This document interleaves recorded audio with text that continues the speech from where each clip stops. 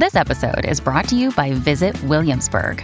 In Williamsburg, Virginia, there's never too much of a good thing. Whether you're a foodie, a golfer, a history buff, a shopaholic, an outdoor enthusiast, or a thrill seeker, you'll find what you came for here and more. So ask yourself, what is it you want? Discover Williamsburg and plan your trip at visitwilliamsburg.com.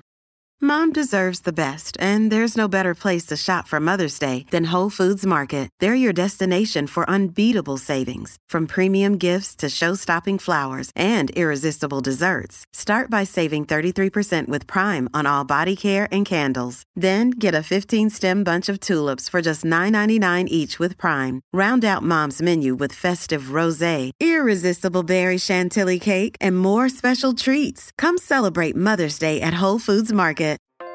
This is the Olive Magazine podcast, a weekly roundup of food and drink chat brought to you by the team behind Olive Magazine, and this is episode 116. I'm Janine, Olive's food director and podcast host. To coincide with our special Italian issue this month, digital editor Alex is at one of her favourite places, Lina Stores, which has been selling specialist Italian ingredients in London since 1944. She chats to Masha Rayner, head chef of Lina Stores' new restaurant, about shopping for the best brands, how to spot quality ingredients, and the best ways of cooking with them.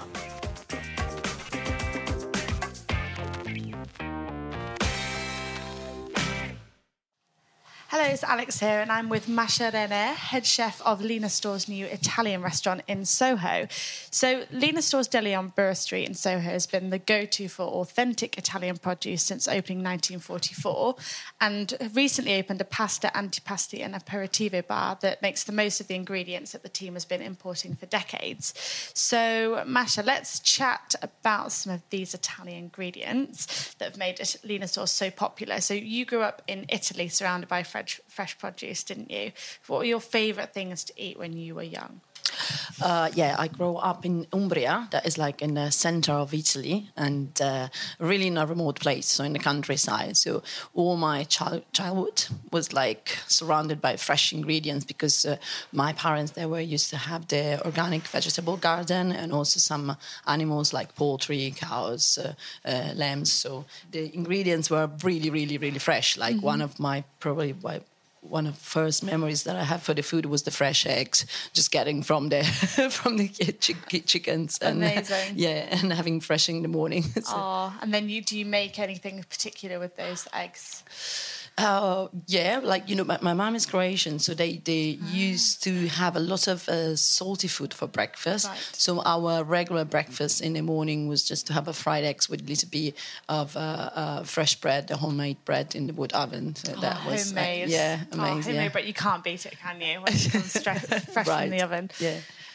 So our August issue that's out now is Italian themed, and it's got plenty of Italian recipes, from traditional to some mashups that make a few of the Italians squirm. I'll talk more about those later.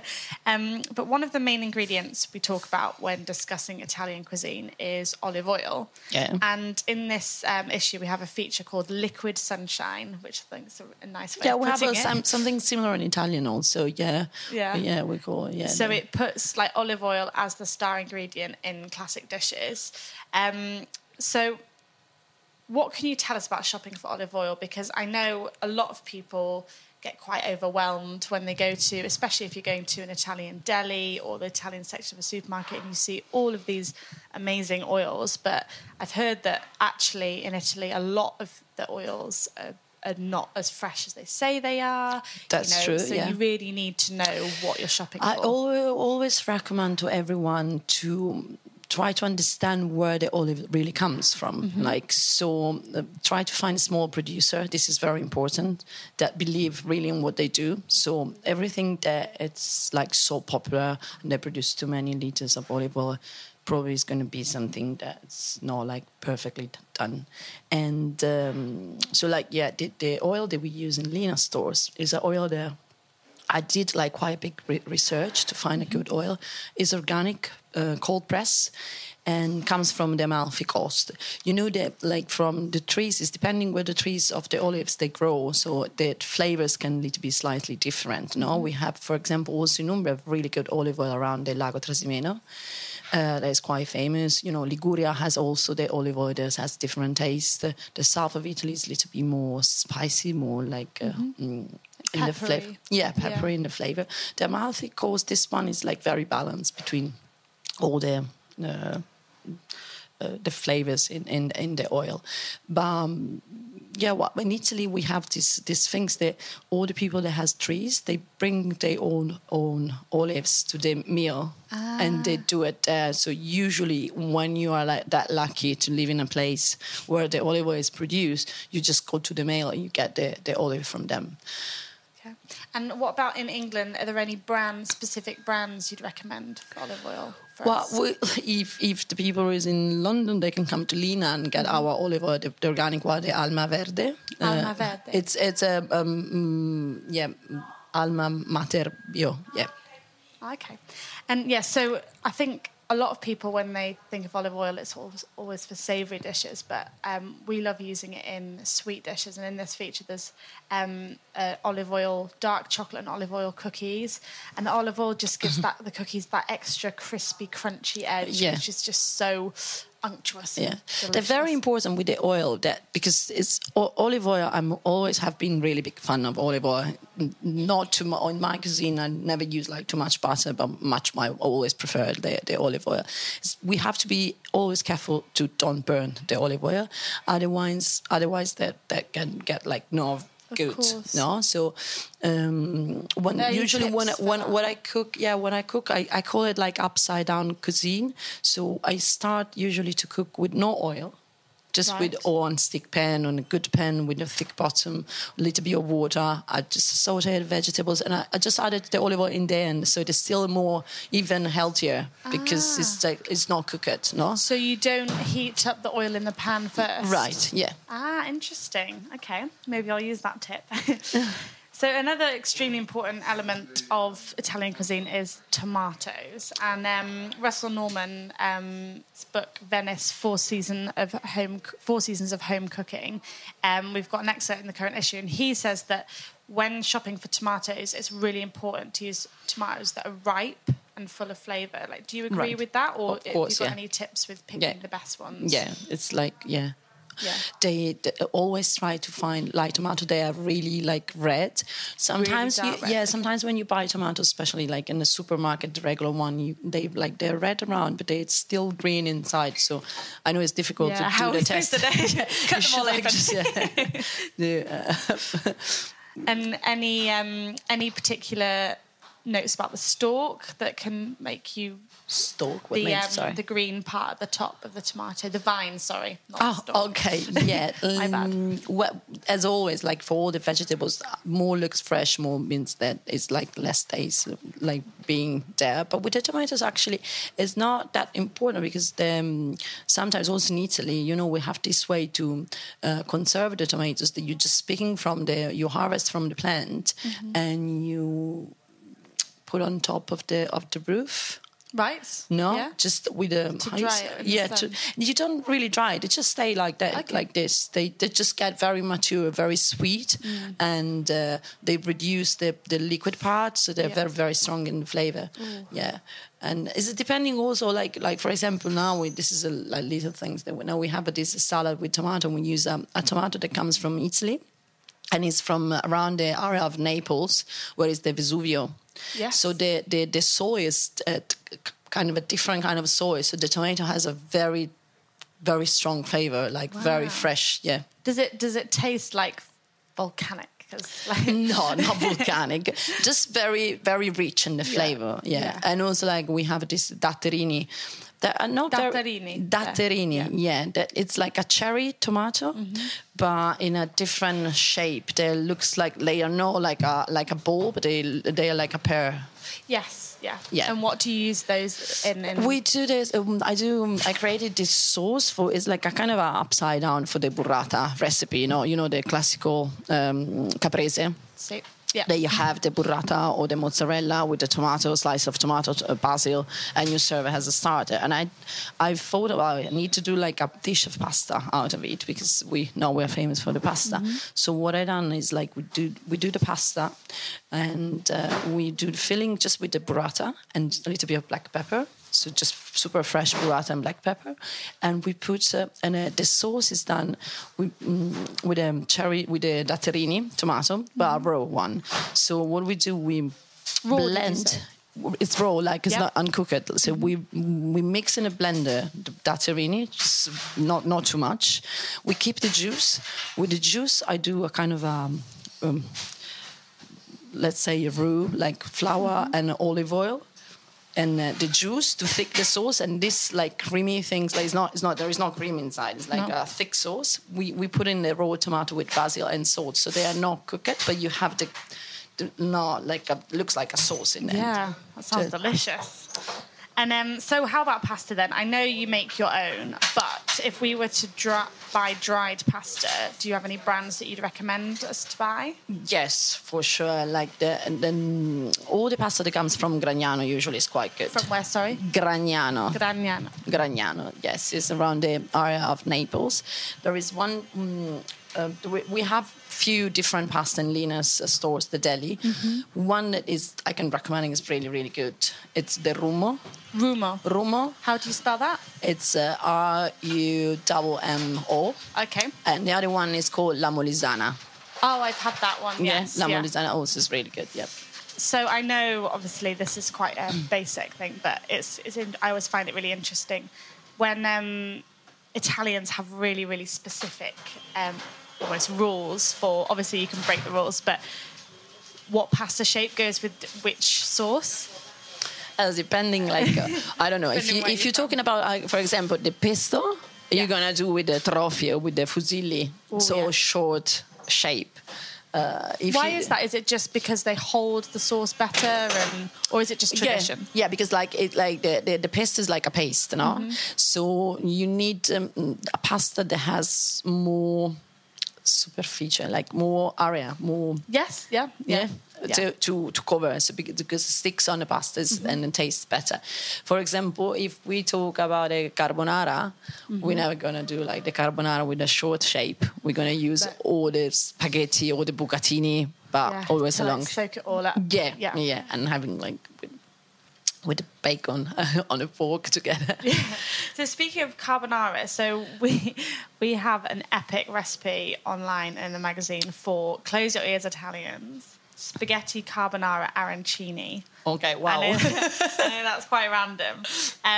But we've combined the Neapolitan street food arancini with carbonara to make a really indulgent snack. So what do you think about that? That's interesting because we have, the arancini is done with the rice. No, the typical risotto. Yeah, no, the risotto is another thing with rice. Oh, right, okay. Yeah, the risotto it's another primo piatto. So the arancini is typical is with rice. Too with the spaghetti is totally another thing. But it can be really interesting. The important is the process, you keep the pasta not too soaked in water, So it's more like moist and it's not dried out. It's more when you cook the pasta, you put after that it's like al dente. You put under the water, cold water, so you stop the cooking of the pasta. This is important.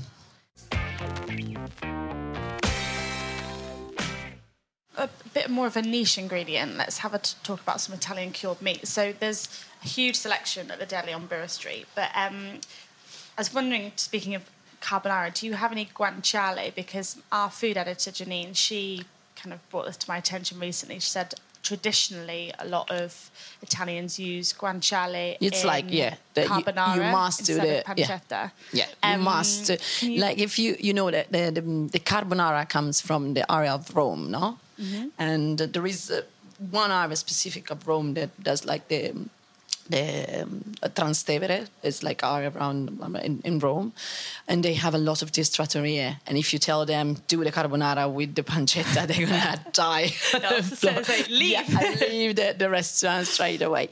The guanciale, I was like all my life really, really curious to understand and learn how to cure the meat because I used to have the pigs, so I was doing all my own sausage. We have one recipe actually also in Lina that I produced my own sausage because it was difficult to find the Umbrian sausage in London. And so more or less I know how to cure the meat. Mm-hmm. And the guanciale takes the name from the cheek of the pork. So it's just a specific part of the body of the pig. It's not like something that you can do, because the pancetta comes from the belly. Yes. And the guanciale comes from the cheek. And you have to do, the carbonara with the guanciale. There's no... And why is that? Is it just because of the flavour of the fat? Is it? Yeah, it's more intense? It's the proportion between the fat and the meat has to be like the guanciale. The guanciale is quite fat because the cheek is quite big, and also the seasoning is like not that long when you cure the meat, because usually what you do, you take the meat, you salt and you pepper, and you leave amount of a day depending on how many kilos of meat you have. Right. So and every region has different also traditions. Like if you think in Emilia Romagna, they cure the meat, the Parma, there's quite sweet ham. They cure I think around like maybe between 10 and 15 days, the ham under the salt. In Umbria, we have unsalty bread. So our tradition is to cure the meat under the salt for very long time. Right. So someone comes out also up to like 40 days. That's too much.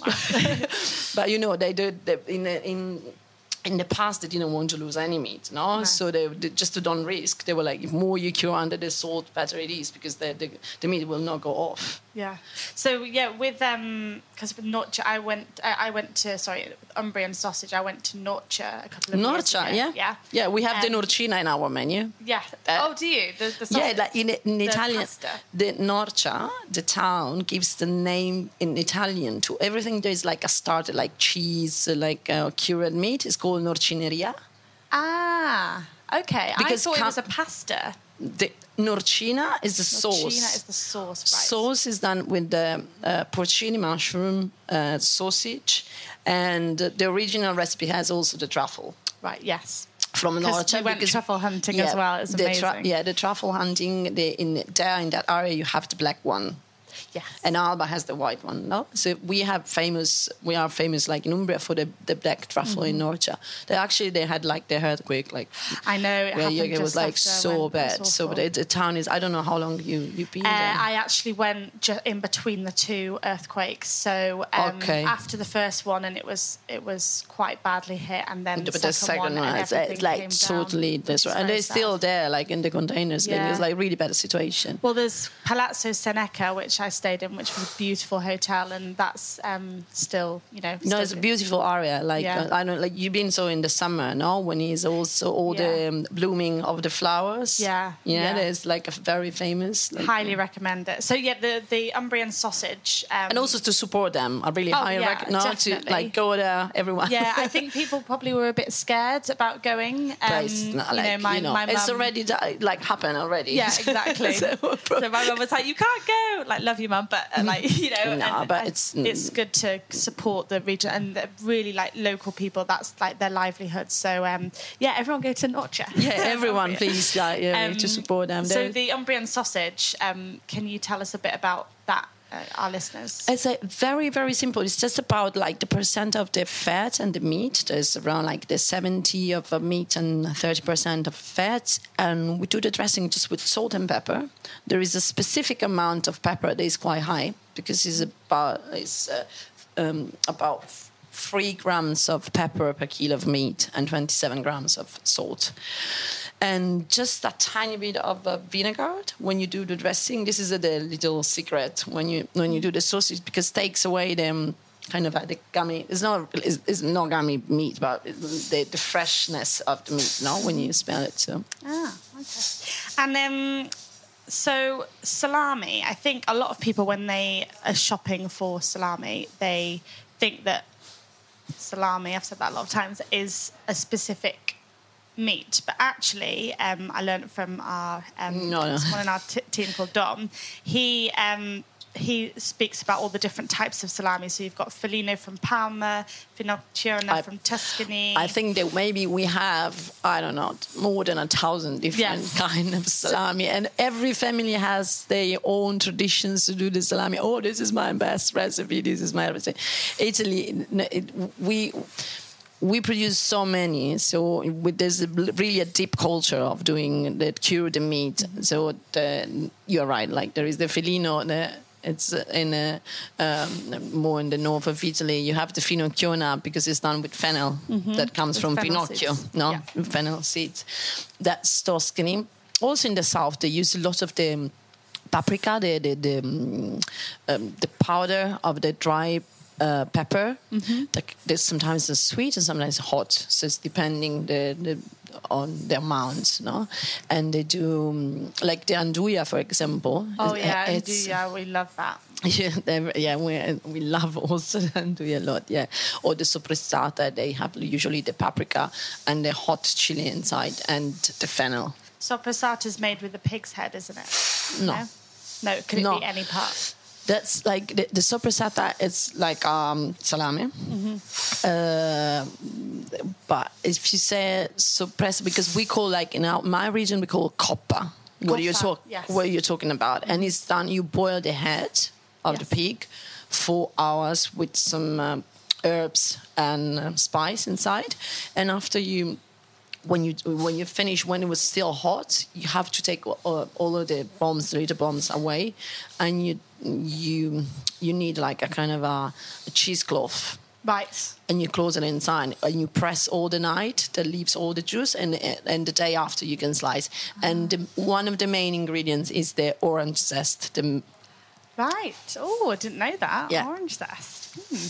So, Anna, you mentioned cheesecloth there. Like, we can't talk about cured meats without talking about cheese. So, very quickly, which are your top 3 Italian cheeses? Well, the Parmesan, for sure. Like, no, Parmesan is something that you cannot live without. I don't know of the countries that they don't have the Parmesan. Parmesan, I think, was one of the best invention in the world. And how should we, if we're shopping for Parmesan, how do we know which one to buy, if it's good or not?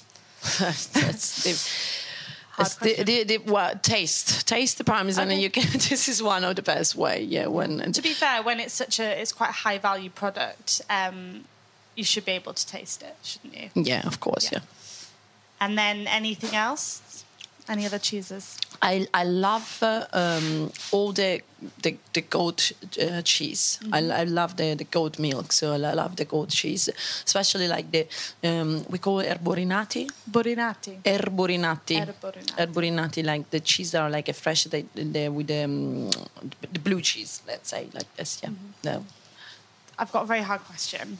So you obviously had the Lina Stores, which is the deli, and now you're the head chef at the restaurant.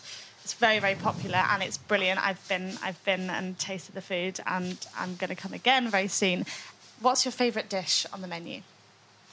I kind of a seasonal person as the recipes. What about right now? So now for August. Sure the burrata, the schiaffoni. Yeah, the schiaffoni with the burrata and the datterini sauce. 100%. And I loved also the aubergine polpette. Ooh, what's that? It's a Sicilian recipe that is done like with steamed aubergine, and you do the dressing like a dough, like a meatball, more or less. Yeah. The same thing, like breadcrumbs, yolks, parsley, Parmesan cheese inside, and after you roll into like a kind of a bowl, like a polpetta, and you deep fry it. And great. We serve this with the typical recipe ones, like in the south of Italy, they do like the old ladies. They do like 1,000 old polpette, and they put it in the oven with a spoon of tomato sauce on top, quite like thick tomato sauce, and a basil leaf. And this is how we serve also the polpette. Amazing. Oh, so that's good for vegetarians as well. I loved and I know it's not on the menu at the moment, but I think it's coming back in winter. Yes, it's more wintry. Yeah, I promise you. It's the porchetta sandwich, and because I'm all about texture, and it's just amazing because it's crisp ciabatta roll stuffed with like crunchy bites of like golden crackling and soft slow cooked pork marinated in rosemary and fennel The secret there is like the dressing, of course. Have a good meat. as always, and we have a really good butcher in London. And the cooking, like we cook the porchetta, depending on the size, between the 12 and the 14 hours. Wow, okay. So it's really slow cook. That's why it's so good. So that becomes like we say like in Italian is like a tuna, that, like, you know, you can just broken with a breadstick. It's like so soft. Amazing. But the crispiness in the end, you do the last 20 minutes, you do 250 degrees. Okay. So on the yeah. Amazing. And also, I really liked the because you have a lemon sorbet and it's served in a little half lemon bowl that's really nostalgic because it's like going on Italian holidays. You know, it's served in the lemon. Yeah, it's like such a must in the mouth, because having a little bit of lemon sorbet. Actually, in Italy, we serve the sorbet between all the courses. Oh, right. It's a kind of old school, because and like, you know, usually for the weddings there were like the big events in the families, like especially before when the people not used to go out that much, so they were like having like maybe 15 courses for the meal, and between each one they were having like a sorbet and a little bit of dancing. So that was like you were sitting on a table from 8 o'clock to 4 in the morning. Yeah, it sounds very long. 15 rounds of lemon sorbet. Yeah. What about Amalfi lemons? Because what do they add to desserts that make them worth the extra pennies? Because I know they are quite a lot more expensive than normal lemons. Yeah, but if you want to look at a nice product, you have to get it. Why are they so distinct? Like, what can you? Like, but of course, you have to get lemons that doesn't have any chemical treatments, because you use the skin, and they are different because the skin is very how to say, like very puffy and full of oil, of the essence of the oil, like, so it's different. So it's really fragrant. Very much. The white part is a little bit more thick, so we take away the white part because it's bitter, the white part, and we use the inside, So probably I don't have much time left, but very quickly talking about the current wave of pasta places opening in London. So we've got Padella in Borough, Fat Tony's in Marylebone, Pastel in Soho down the road from you guys. Why do you think there's so much demand for these types of Italian restaurants at the moment? That's true, yeah. I've noticed also that the pasta is like just becoming much more popular now. There used to be like 10 years ago, no one wanted to eat pasta because they thought it was like something that made you fat. But actually, it's not true. I'm not agree, because if you think like in Italy, we eat pasta every day, like every day, lunch and dinner. So that's you're not all fat. We are not all fat. No, we are not famous as a country to be fat. So we are. So it's not this, and. So I think that this is like really great, actually, because when I used to live in London in '99, there was no way to eat good pasta. Everything was like so like soggy and soupy. There was no pasta. The competition makes everyone wants to make better. Absolutely. So I'm really happy when there is competition in. And speaking of healthy competition, what's your favourite Italian restaurant in London or the UK? That's not. I have to say that like I didn't have that much time to go around. Okay, I take all that one that you mentioned, and I tried it because that was like important to understand also what was the competition for me. But one of my favorite one I really love is the Bocca del Lupo. Yes. Bocca del Lupo, and also Assaggi in Notting Hill. Assaggi, yeah. Right, I haven't been to that one. You have to. That's quite close to where I live. So Bocca del Lupo and Assaggi, but also Lina Stores. Well, of course. I'm eating here every day. So I think that's all we've got time for. But definitely come to Lina Stores in Soho to try some of Masha's Italian dishes. And also the deli is on Brewer Street, so you can peruse. It's got beautiful turquoise shelves, and it's like heaving with packets and tins of pasta, meat, cheese, and much more, and people can advise you on what you want to buy and make. And also make sure you pick up the latest Olive issue, because it's all about Italian food, and we've got recipes for masala baked plums, easy pasta recipes, and even an epic double cheeseburger pizza. Yes, that's right. I'll leave you on that note. I think Masha's face is quite a picture. Thank you so much. Thank you so much. So that was the Olive Magazine podcast. If you like this episode, please head over to iTunes and leave a review. We'd love to hear from you. If you'd like more information on anything in this episode, please head over to our website, olivemagazine.com. You can pick up a copy of our Italian-themed August issue now, or go download the app version. Bye for now, and we'll be back next week with more food and drink chat.